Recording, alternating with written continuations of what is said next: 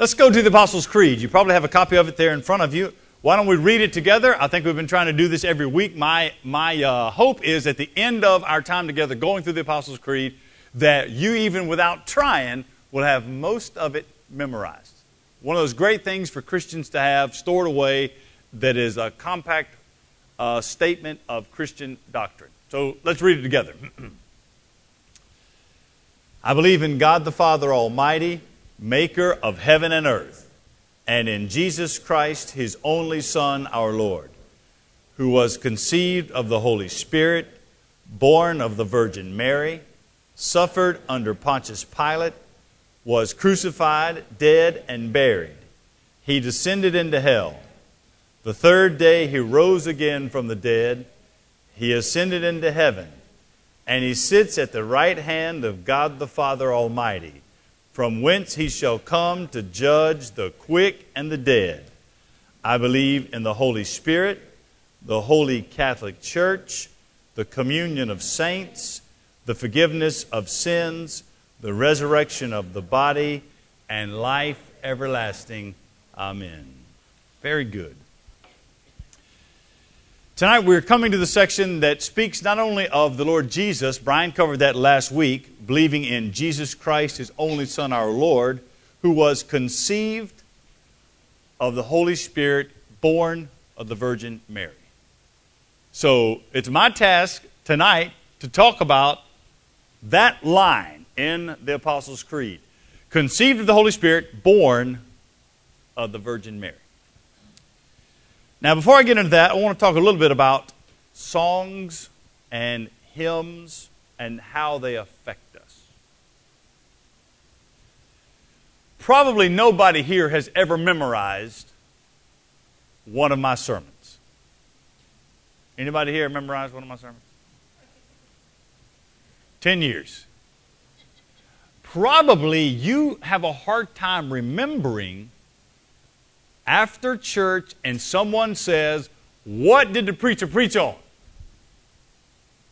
I have a hard time sometimes in the middle of the week. Somebody says, I know it now because I'm going through Romans, so I can always just say the passage, but sometimes it's hard to remember even what the preacher preached on. What you typically don't have a hard time remembering are the songs.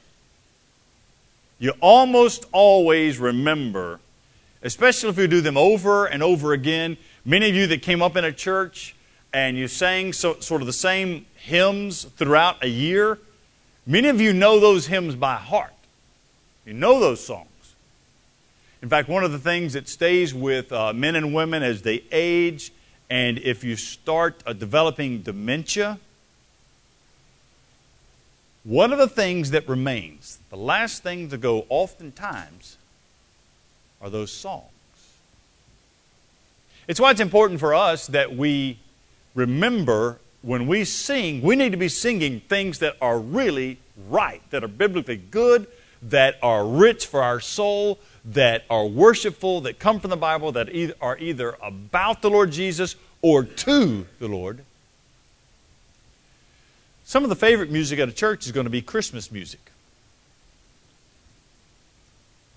A lot of you know Christmas songs. How about Hark the Herald Angels Sing?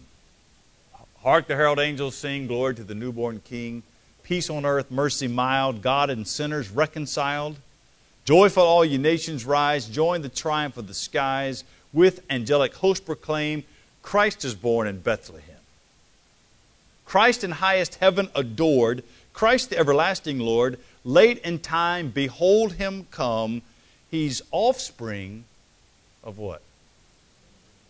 Of a virgin's womb. They're creeping into your songs. You know doctrine by what you've remembered in singing. How about God Rest You Merry Gentlemen? God rest you merry gentlemen, let nothing you dismay. Remember Christ our Savior, born on Christmas Day to save us all from Satan's power when we were gone astray. O tidings of comfort and joy. In Bethlehem in Israel this blessed babe was born and laid within a manger upon this blessed morn. The last stanza goes like this. Fear not then, said the angel, let nothing you affright.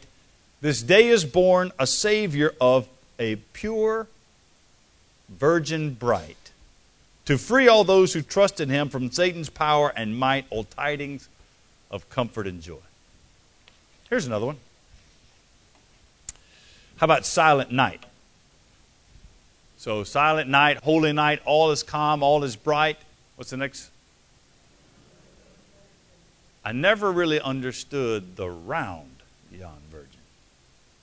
I mean, I got the yon virgin. I don't know why she has to be called round. But you remember it, right? Round, yes, she probably is. Round yon virgin. Or how about this one? Anybody know the song that Kenny Rogers sings around Christmas? You guys make fun of me because I don't like the song, Mary, Did You Know? You know that song? Y'all probably love that song, don't you? Yeah. I don't like that song. Because obviously she knew, the Lord spoke to her about it, so she did know most of this. But one of the lines is, did you know that your baby boy has walked where angels trod, that when you kiss your little baby, you kiss the face of God? And then the last line is that sleeping child you're holding is the great I am. All of those songs, even Kenny Rogers, who he didn't write that song, somebody else did. Who? Okay, Mark Lowry, got it out of your system. Mark Lowry. Even that song reaches back into us knowing there's something different about this child. Matthew chapter 1, if you have a Bible, I'll take you there. Matthew and Luke have the clearest, sort of straightforward picture of the incarnation and Jesus being born from a virgin. So why is it we have to outline those things we hold so dear? Why do we need to make sure we rehearse them to ourselves and to one another? I mean, this series going through the Apostles' Creed is helping us have just foundations, right? Here's what Matthew chapter 1 says. Look at the foretelling of the virgin birth of Jesus in verse 18. Now, the birth of Jesus Christ took place in this way. When his mother Mary had been betrothed to Joseph before they came together, before she'd ever been with a man, she was found to be with child from the Holy Spirit. Her husband Joseph, being a just man and unwilling to put her to shame, resolved to divorce her quietly. But as he considered these things, behold, an angel of the Lord appeared to him in a dream. Said, Joseph, son of David, do not fear to take Mary as your wife, for that which is conceived in her is from the Holy Spirit. She'll bear a son. You'll call his name Jesus, because he's going to save his people from their sins. All of this took place to fulfill what the Lord had spoken by the prophet. Behold, the virgin will conceive and bear a son. They will call his name Emmanuel. Joseph woke from sleep. He did as the angel of the Lord commanded him. He took his wife. He knew her not until she had given birth to a son. He called his name Jesus because that's what the angel has said. And part of the Apostles' Creed says that we believe in God the Father Almighty, maker of heaven and earth, and in Jesus Christ, his only Son, our Lord, conceived of the Holy Spirit, born of the Virgin Mary. Now, in the story of Jesus, when we start to share Jesus, in the life of Jesus, there are lots of things that people contest and don't believe. One of those things is the resurrection. The supernatural things of Jesus, they're the ones that are hard to explain to people. The resurrection of Jesus is a difficult thing for people to believe. Another one of those difficult things is the actual doctrine of the virgin birth. It's a stumbling block for many people that think of the historical Jesus, who he was, how he came to be, to think that he was conceived miraculously. And what we're saying when we say we believe in the virgin birth of Jesus, what we're saying is that we believe that a teenage girl, her name's Mary, that she was pregnant without ever having been with a man. and that she gave birth to this person, Jesus, and we say, according to the Bible, that that happened by the Holy Spirit. To think of Jesus being miraculously conceived in the womb of Mary without a father, without a biological father, causes difficulty. It causes difficulty for a lot of people. But we hold this doctrine to be the starting point. It's the foundation of the gospel. If you don't have this one right, if we don't get that right in the middle of the Apostles' Creed, conceived of the Holy Spirit, born of the Virgin Mary, if that is not true, then we don't have a gospel. If we don't have this right, then Jesus is just a man, and the doctrine of Jesus saving us loses all of its power. Then our gospel message becomes a house of cards, if this is not true. Several things. Let's go through the things we don't believe. Sometimes to help us know what we do believe, it's good to look at the things we don't believe. There are some things that we don't believe. Do you have let's see how I've got this formatted here. Yeah. There's several things that we don't believe about. Let's talk about Mary. Several things that we don't believe about Mary, and therefore we disagree with mainly the Catholic Church, but also the Eastern Orthodox Church we would disagree with. Here's some things we don't believe. We don't believe in Mary's perpetual virginity. We don't think that after she had Jesus, she didn't have any other children. We don't believe that she never married. We don't believe that she had no other children. In fact, the Bible teaches us in Mark chapter 6, if you want to go track it down, in Mark chapter 6, we find out that Jesus had brothers, had sisters, had James and Joseph were two of his brothers, Judas and Simon. James, who wrote the book of James, was his half-brother, his brother. So we don't believe in the part of Roman Catholic Church doctrine would be the perpetual virginity of Mary. We don't believe that. Another thing we don't believe in what is known as the Immaculate Conception. The Immaculate Conception of Mary is the idea that Mary, not just Jesus, but take another step back, that Mary was conceived by her parents without original sin. So that she was conceived and there was no original sin there. This is a doctrine, we believe that Mary, as great as she was, we do have great respect, tremendous respect for Mary. The Magnificat is one of the most beautiful pieces of Scripture. But she was born like every other person that's ever been born, and she died like every other person that ever died. That she had a sinful nature like you and I. Not only do we not believe in the Immaculate Conception, we don't believe in the Assumption of Mary. Some of these words are going to be foreign if you've not interacted much with Roman Catholic. How many of you are from a Roman Catholic background? Okay, you're hearing some of these terms. These are some things that make it, that are dividing between Protestants and Catholics. We don't believe in the Assumption of Mary. The Assumption of Mary is the doctrine that holds that at the end of her life, when she died, really she didn't die, she was more taken up into heaven. Think about Enoch. Remember the story of Enoch in Genesis? Enoch walked with God and he was not. The Lord took him.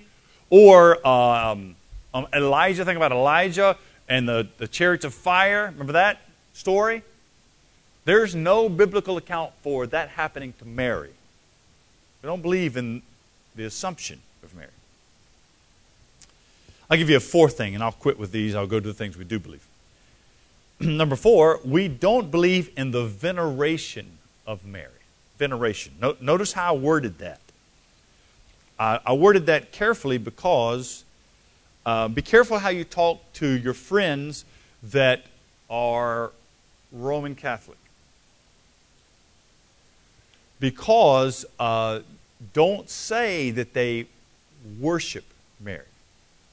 They will not appreciate you saying that, because they would argue we do not worship Mary. A better word is venerate. Venerate means it's beyond respect. We see a special place for her. But it falls short of worship. They would say we don't worship her. But as much as she was used by God, she's not different than any of us. The Bible doesn't give any reason for us to think that she somehow is different than any of us. Okay, those are the things that we don't believe about the Virgin Mary. But we do, however, believe in the virgin birth, the virginal birth of her son Jesus. Now this is really important. I was reading a theology book this afternoon, getting ready for the class, and I thought it was a trustworthy book. And as I went through it, the author, he said, I personally believe in the virgin birth of Jesus, but he said, I don't think that it's necessary for Christianity. So I have a problem there. So I immediately put the book down. The reason we're going to spend some time here because this is important for us. This is like the floor I'm standing on. I got to have the floor to stand up and be able to walk around. For Christianity to function as Christianity is, the Bible says, this is one of those planks in the floor that's got to be there. Here's a couple of reasons we believe it. The virgin birth is outlined, it's detailed, and supported in Scripture. Do you have Isaiah in front of you? Isaiah chapter 7. I'll just give it to you. We may have it on. Do we have Isaiah 7?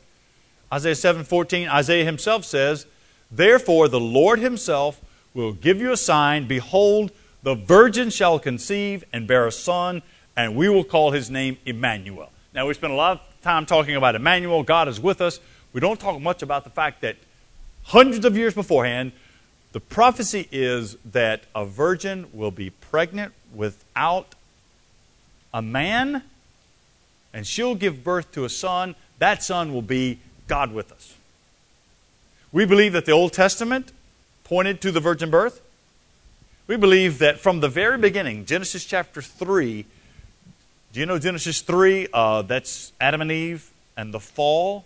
So Adam and Eve both fall. Eve and Adam's there with her. They enter temptation.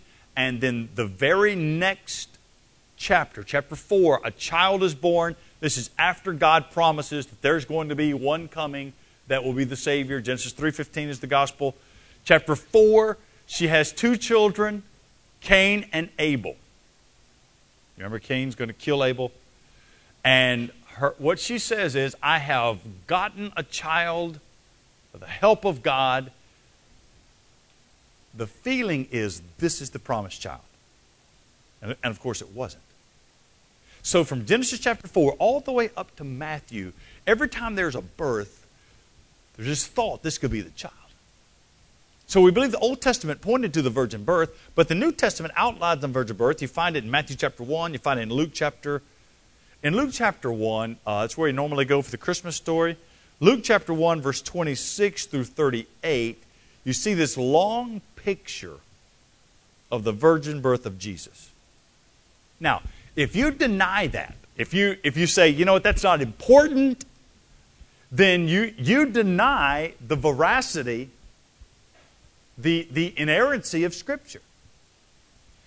What I'm saying is, if you take that out, if you take the miracles like Thomas Jefferson did, take the miracles, do y'all know his Bible? Thomas Jefferson Bible, where he cut out all, Thomas Jefferson took the New Testament and cut out all the miracle, the supernatural things that Jesus ever did. He said he believed in the man Jesus, he believed in his teaching, didn't believe the miracles, cut them all out. The Jefferson Bible, you can look it up somewhere. You do that, you take away from the power of the Scripture. You take away from the inerrancy of the Bible. You take away from the veracity. You take away a reason for us to study the Bible on Wednesdays, for me to do expository preaching. If we don't believe in the sufficiency of Scripture. When I say sufficiency, what I mean is not just that it's true, but it is sufficient for us to hear from God, to learn who God is, to know how to live. In fact, I would press that the Bible that takes us to the gospel, it is sufficient for the issues that we face. But if you start picking things out, then you're taking away from the power of the Scripture. A whole lot rides on whether or not you believe in the virgin birth. I'll give you a second thing. The virgin birth points us to the deity of Christ. The deity of Christ. It points us, when I say deity of Christ, what I mean is, it points us to the fact that Jesus is God. You hear someone say deity of Christ, that is saying Jesus is God. It teaches us that He was not just a man. Thomas Jefferson believed He was just a man. We don't believe that. That He was not just a man like you and me. He was in fact all God. If you've got a Bible, it's worth looking at. We'll probably have it on the screens. One of the great hymns of Christ is in Philippians chapter 2. A lot of you will know it when we read this. Philippians chapter 2.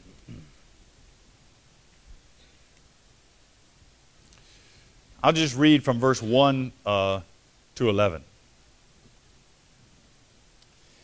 If there's any encouragement in Christ, if there's any comfort and love, if there's any participation in the Spirit, if there's any affection of sympathy, complete my joy, being of the same mind, having the same love, being in full accord of one mind, do nothing from selfish ambition or conceit, but in humility count others more significant than yourselves.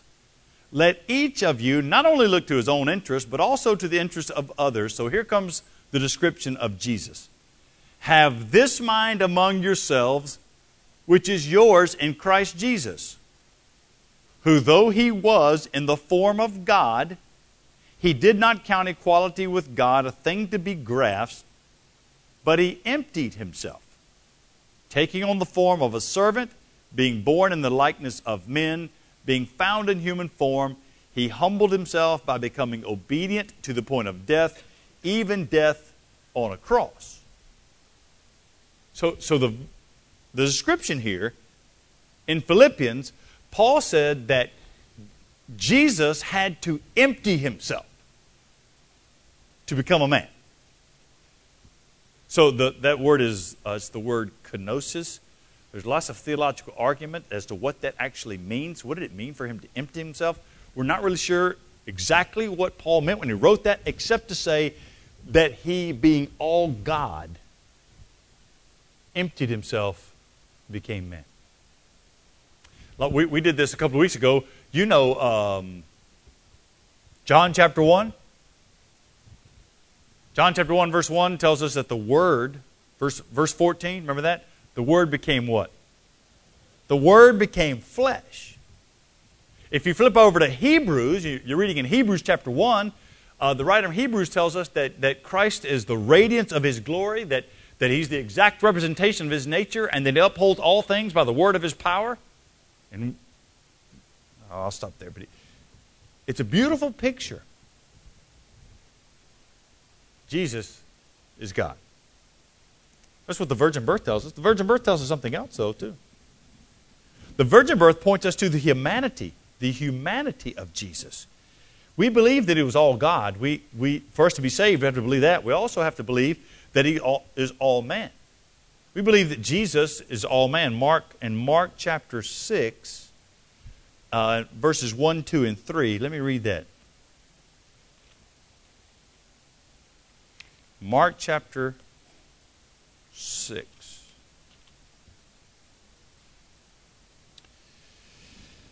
This is what the Bible says. He went away from there, and He came to His hometown, and His disciples followed Him. And on the Sabbath He began to teach in the synagogue, and many who heard Him were astonished, and they said, "Where did this man get these things? What is the wisdom given to Him? How are such mighty works done by His hands? Is not this the carpenter, the son of Mary, the brother of James and Joseph and Judas and Simon? Are not his sisters here?" So you see, He had brothers and sisters. Are not his sisters here with us? And they took offense at him. Jesus said to them, a prophet is not without honor except in his own hometown and among his relatives and in his own household.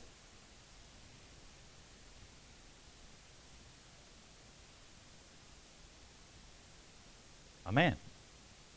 This points us to the humanity of Christ, telling us that he was born of a woman, he had brothers and sisters, he lived in a town, he had the same people around him that liked to gossip, say things. The virgin birth points us to the humanity of Christ. Let me give you a fourth thing.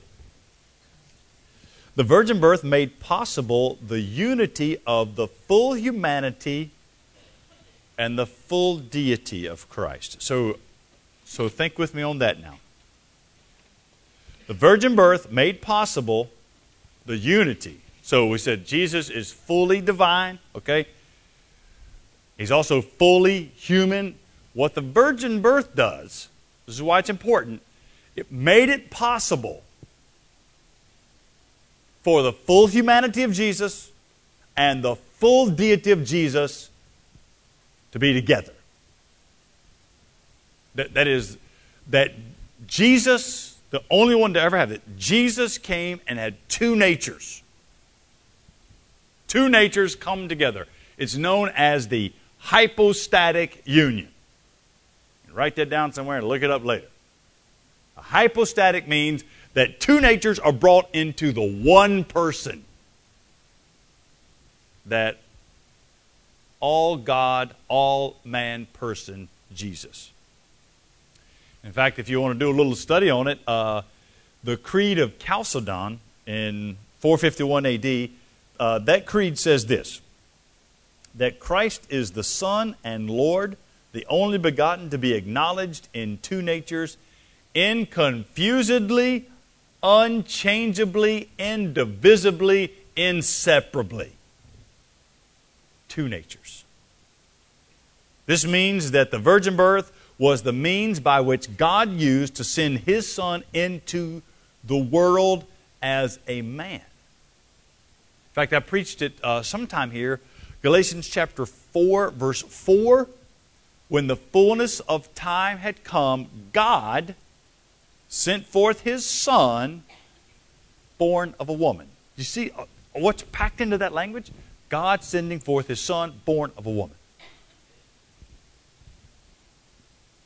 Virgin birth made possible the unity of the full humanity, full deity of Christ. We must have the full humanity as our representative. We must have the full deity as the one who is fully righteous. Let's go further here. Number 5. The virgin birth affirms the sonship of Jesus. What I mean by that is that He is the Son of God. Now, we already looked at Galatians chapter 4. If you had to think of a scripture that calls Jesus the Son, what do you think the most popular verse would be? Okay, John 3:16. For God so loved the world that He gave His only Son. The virgin birth affirms the sonship of Jesus. So you know that one, right? How about Mark chapter 1?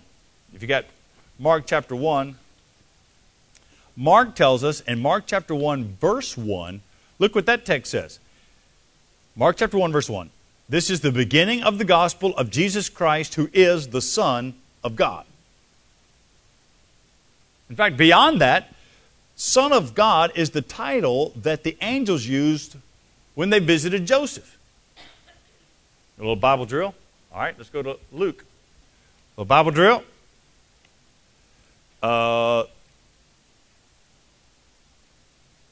Luke chapter 1.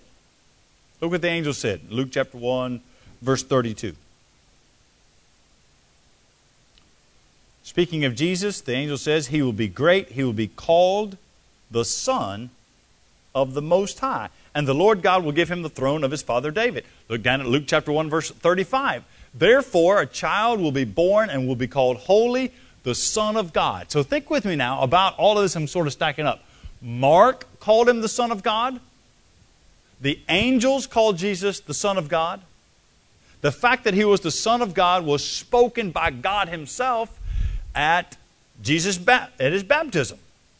Look with me, Mark chapter 1 at the baptism of Jesus, about verse 11, 10 or 11. I'll back up to verse 9. In those days, Jesus came from Nazareth of Galilee. He was baptized by John in the Jordan. And when he came up out of the water, immediately he saw the heavens being torn open and the Spirit descending on him like a dove. And the voice from heaven came and said, "You are my beloved Son, with whom I'm well pleased." So you've got Mark, angels, John's Gospel, Jesus himself. You've got God the Father saying that. You know that Satan,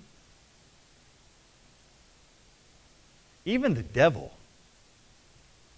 right? So go with me to Matthew chapter 4. Just flip back a few pages to the left of where you are in Mark. Matthew chapter 4. Remember what Matthew chapter 4 and about verse 2 or 3. Jesus was led up by the Spirit into the wilderness to be tempted by the devil, and after fasting 40 days and 40 nights, he was hungry, and the tempter, this is the devil, the tempter came to him and said, if, now you see that word if, that should be since. When you're reading in Greek, it should be, since you are the Son of God, command these stones to become loaves of bread. Even the devil. So, God from heaven declared Jesus is the Son. Satan declared, as he tried to tempt him, Jesus is the Son. Mark, as he wrote it down, says Jesus is the Son. Angels declared Jesus is the Son. Do you remember the Transfiguration? Mark chapter 9, you can find it if you want to. Let's go ahead, we got time. Mark chapter 9. Mark chapter 9. I'll start in verse 2. After 6 days, Jesus took with him Peter and James and John, led them up on a high mountain by themselves. He was transfigured before them. His clothes became radiant, intensely white, as no one on earth could bleach them. There appeared to them Elijah with Moses, and they were talking with Jesus, and Peter said to Jesus, "Rabbi, it is good that we are here. Let's make 3 tents, one for you, one for Moses, one for Elijah," for he didn't know what to say. Just note to yourself, sometimes it's okay just to stop talking. Peter didn't know what to say, but he just kept on talking, right? Sometimes it's all right, even if it's mid-sentence, just stop talking. So he's talking, he didn't know what to say, and a cloud overshadowed them, and a voice came out of the cloud and said, "This is my beloved Son." This is God saying to Peter, because Peter's talking, this is my Son. Do you understand that from every angle when you read the Bible, the virgin birth of Jesus points us to the sonship of Christ, which is important for us. You go and listen to Jesus himself when Jesus prayed in Matthew chapter 11, or go and read John chapter 17. John 17 is a beautiful chapter that shows us Jesus praying for his very own. If you ever want to feel secure in Christ, go and read John chapter 17 and know that that is Jesus praying for us. There Jesus presents himself as the Son. Do you remember what Peter said to Jesus at Caesarea Philippi in Matthew chapter 16? Jesus said, "Who do people say that I am?" And Simon Peter replied, "You are the Christ." Do you remember the rest of that? Oh, y'all had it there. But you knew it, right? You knew that. How about when Jesus is hanging on the cross? Go with me to the end of Mark. Mark chapter 15. Jesus is on the cross. The Roman centurion, he's a hardened guard, is going to say more gospel than he ever knew. This is not to say that he got saved. This is that he's going to speak more gospel than he ever knew. Mark chapter 15, verse 39. When the Roman soldier, when the centurion who stood facing him saw that in this way he breathed his last, he said, truly, this was the Son of God. Or go with me to the end of Matthew 28. You probably don't have to go there. Matthew 28, the Great Commission. You guys know the Great Commission. We're learning it for our memory verses. And there in the Great Commission, this passage we love so much, when Jesus is preparing to ascend, after talking about making disciples, he said in verse 19 of that passage, "Go therefore, make disciples of all nations, baptizing them in the name of the Father," and what else? "And the Holy Spirit." There's Jesus himself declaring sonship. I mean, even in the midst of this Trinitarian formula, declares he's the Son of God. All of that to say, this one little phrase about the virgin birth affirms for us the sonship of Jesus. That it's not just these outside forces saying that he's the Son of God. We have a detailed account in the Bible. If you go and trace it down, you can see over and over from different venues, here is this declaration that Jesus is the Son of God. He is presented in every way to be the Son of God. But we need more than that. I'll take it to number 6. The virgin birth points us to the sinlessness of Jesus. The sinlessness of Jesus. The virgin birth tells us that. I'm not saying he was sinless in the sense that he was such a great guy that he didn't commit sins. Maybe you've met people that were so nice you couldn't imagine them committing sins. And you thought, I mean, notice I said she, because certainly not guys are not like this, but she, such a nice person. I mean, that's not. The virgin birth says, no, it's not niceness. It's not that he doesn't commit sins. There's something deeper. The virgin birth points us to the sinlessness of Jesus, that he is without a sinful nature.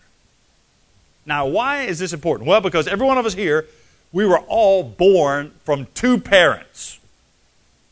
2 humans, both of which have sinful natures. So, if you are an especially sinful person, you can legitimately blame it on your mom and dad. You got it from them. You inherited that, right?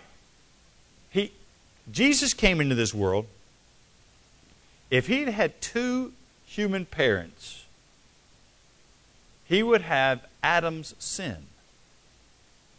It's important that we see he does not have Adam's sin. His sinlessness is absolutely vital to our salvation. If he is not without sin, then his death on the cross has no efficacy for us. It has no power for us. It is vital that Jesus lived a sinless life because his righteousness is given to us. This is important for salvation. This is important for sanctification. This is important how you see yourself as a son or daughter of God. We oftentimes talk about Jesus dying on the cross for our sins. It's true that we are saved by what Jesus did on the cross. That's true. Now, all of that is absolutely true. It's just not the entire truth. The entire truth is, yes, he did pay, if you're a believer, for your sin, but that's not the only thing he did. He lived completely righteous. Now, the first time I introduced this phrase, I had lots of questions. When I said that we depend on the earned righteousness of Jesus. And a lot of people say, I got emails, you said that Jesus earned righteousness, and are you saying he wasn't already righteous? I didn't do a good job explaining it. When I say earned righteous, I mean he comes into this world being completely without sin, and then proves it in how he lives. He comes into this world completely without sin. That's not the earned righteousness. That is inherent righteousness. The earned righteousness is his life lived walking like you and I walk and not sinning. Hebrews says that he was sinned in Hebrews 4. He was tempted in every way but what? but without. That is an astonishing verse to me. Do we have that? Yeah, no, we don't. The fact that how did he do that? How is it that Jesus was tempted like I'm tempted? So just think about the things you're tempted with. And you take that and go with it, go to carry it over there to Hebrews 4, it's about 15, and look at it. That he was tempted in every way. 40 days in the desert, Satan tempting him. And yet, he didn't sin. That is important for my salvation. Not just Jesus dying in my place, right? I need his righteousness because I'm not righteous. I got big sins, little sins, got world-class sins.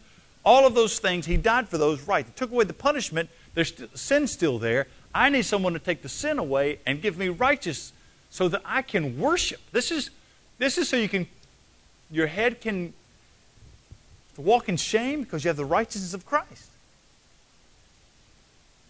We can't live without sin. Don't point somebody else's sin. You got a whole lot of sin. All of us. I have no ground to stand on to point at your sin, regardless of what your sin is. It takes the same amount of sin to send everybody to hell.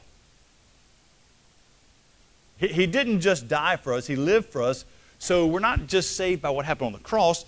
We're saved by the life of Jesus, the active obedience of Jesus. That's a doctrine you need to get a hold of, especially if you struggle with guilt. The active obedience of Jesus, the earned righteousness of Jesus. And that victory is shown to us in the resurrection. We'll talk about that down the road. The resurrection of Jesus. Our prayers are answered because of the ascension of Jesus. He sits at the right hand of God the Father Almighty. And in 2 Corinthians 5, Paul writes that the sinlessness of Jesus says, for our sake, he made him to be sin. That is to say, he took your sin, put that on Jesus. He knew no sin, so that in Christ we might be the righteousness of God. You see the trade-off? It's the great exchange. Right? His righteousness becomes mine, my sin becomes his. His righteousness becomes mine. Do you believe that? That you are right? That's yours? You are accepted by God because of the righteousness of Jesus. His righteousness becomes yours. Your sin becomes his. So what a trade that is. So after the punishment has been paid, there is still a judgment to be had. We stand at the judgment knowing that our price has been paid, the judgment has been paid, but not only that, I can stand at the judgment before God with the righteousness of Christ so that all of my sins are forgiven, but I'm also standing there able to be accepted by God. It's so important that we get the virgin birth of Jesus. And the virgin birth of Jesus is at the very bottom of this doctrine. It is what we can stand on. Hebrews chapter 7 says it like this. Hebrews 7 verse 26. For it was indeed fitting that we should have such a high priest. Speaking of Jesus, says he's holy, innocent, unstained, separated from sinners, and exalted above the heavens. He is our substitute that died on the cross in our place, and in so doing gives us his righteousness. I'll give you one more. Do I have one more? Oh gosh, I need two more. Gracious, I didn't know I had so much. Number 7, the virgin birth speaks to the nature of God's grace. The nature of God's grace. Started talking about the differences between Protestants and Catholics on the very front end of this study. The Catholic Church believes when they talk about salvation, Catholic Church would say that we believe in God's grace and works, that God's grace and our works work together so that to be saved you also have some skin in the game. We don't believe that. We believe that salvation is all initiated by God, that He does the saving, and that any work that is done is what God has done in order to save us in Jesus. You read it in Matthew and you read it in Luke. And both of those, one from Mary's side, one from Joseph's side, give us a full picture of the incarnation. In either Matthew or Luke, salvation comes through God's plan. He planned it, spoken of in Isaiah chapter 7. We find the roots of it all the way into Genesis chapter 3, verse 15. This was God's plan all the way up. You go to Ephesians chapter 1 and 2. It's the plan of God. Paul writes in Ephesians, we are saved by God's grace through faith, not of yourselves. It's a gift. We talked about this last week or the week before. So that nobody will boast. And at the bottom of our understanding of Christianity, what it means to be in Christ, what it means to be saved, at the bottom, at the foundation level, is our understanding that Jesus was conceived by the Holy Spirit and born of the Virgin Mary. The virgin birth is about God's grace. It is God doing this. I mean, honestly, nobody would come up with this plan. You wouldn't think this up. This is God reaching in, breaking into humanity. I'll give you one last one. The virgin birth speaks to God's sovereignty over nature. That God is in control of all things. We believe that's why we pray for people. That's why we have a prayer list. We believe that God works, and He does so through prayer. That we actually are asking God to do something, and it actually makes a real difference. We believe that God is sovereign over our health. We believe that God heals people. That's why we pray. And the virgin birth of Jesus is not the natural way of things. This is not. You don't have to be a rocket scientist to see. This is not how people come into the world. It's not the natural way. But what God has done has worked that is against the natural. He's worked over nature. You can find it several places in the Bible where God provided a child when a mother was either barren, or she couldn't have children, or she maybe was too old. You have Isaac and Samuel, even John the Baptist. And yet God's sovereignty broke in and changed that. But here, in the picture of Jesus, here is the greatest picture of God the Father being sovereign over all creation. He decided to use a means that is so special and so different and so supernaturally inclined. He interceded to provide a sinless Savior through the virgin birth of Jesus Christ. We believe that Jesus is the only Son of God, conceived of the Holy Spirit, making Him all God, all man. We believe that God did that to give us the full gospel, the saving power of Jesus, because of our sin problem. And our sin problem is only solved by the God-man. Jesus our Lord, conceived of the Holy Spirit, born of the Virgin Mary. We believe that so we can believe in the power of the cross that saves us.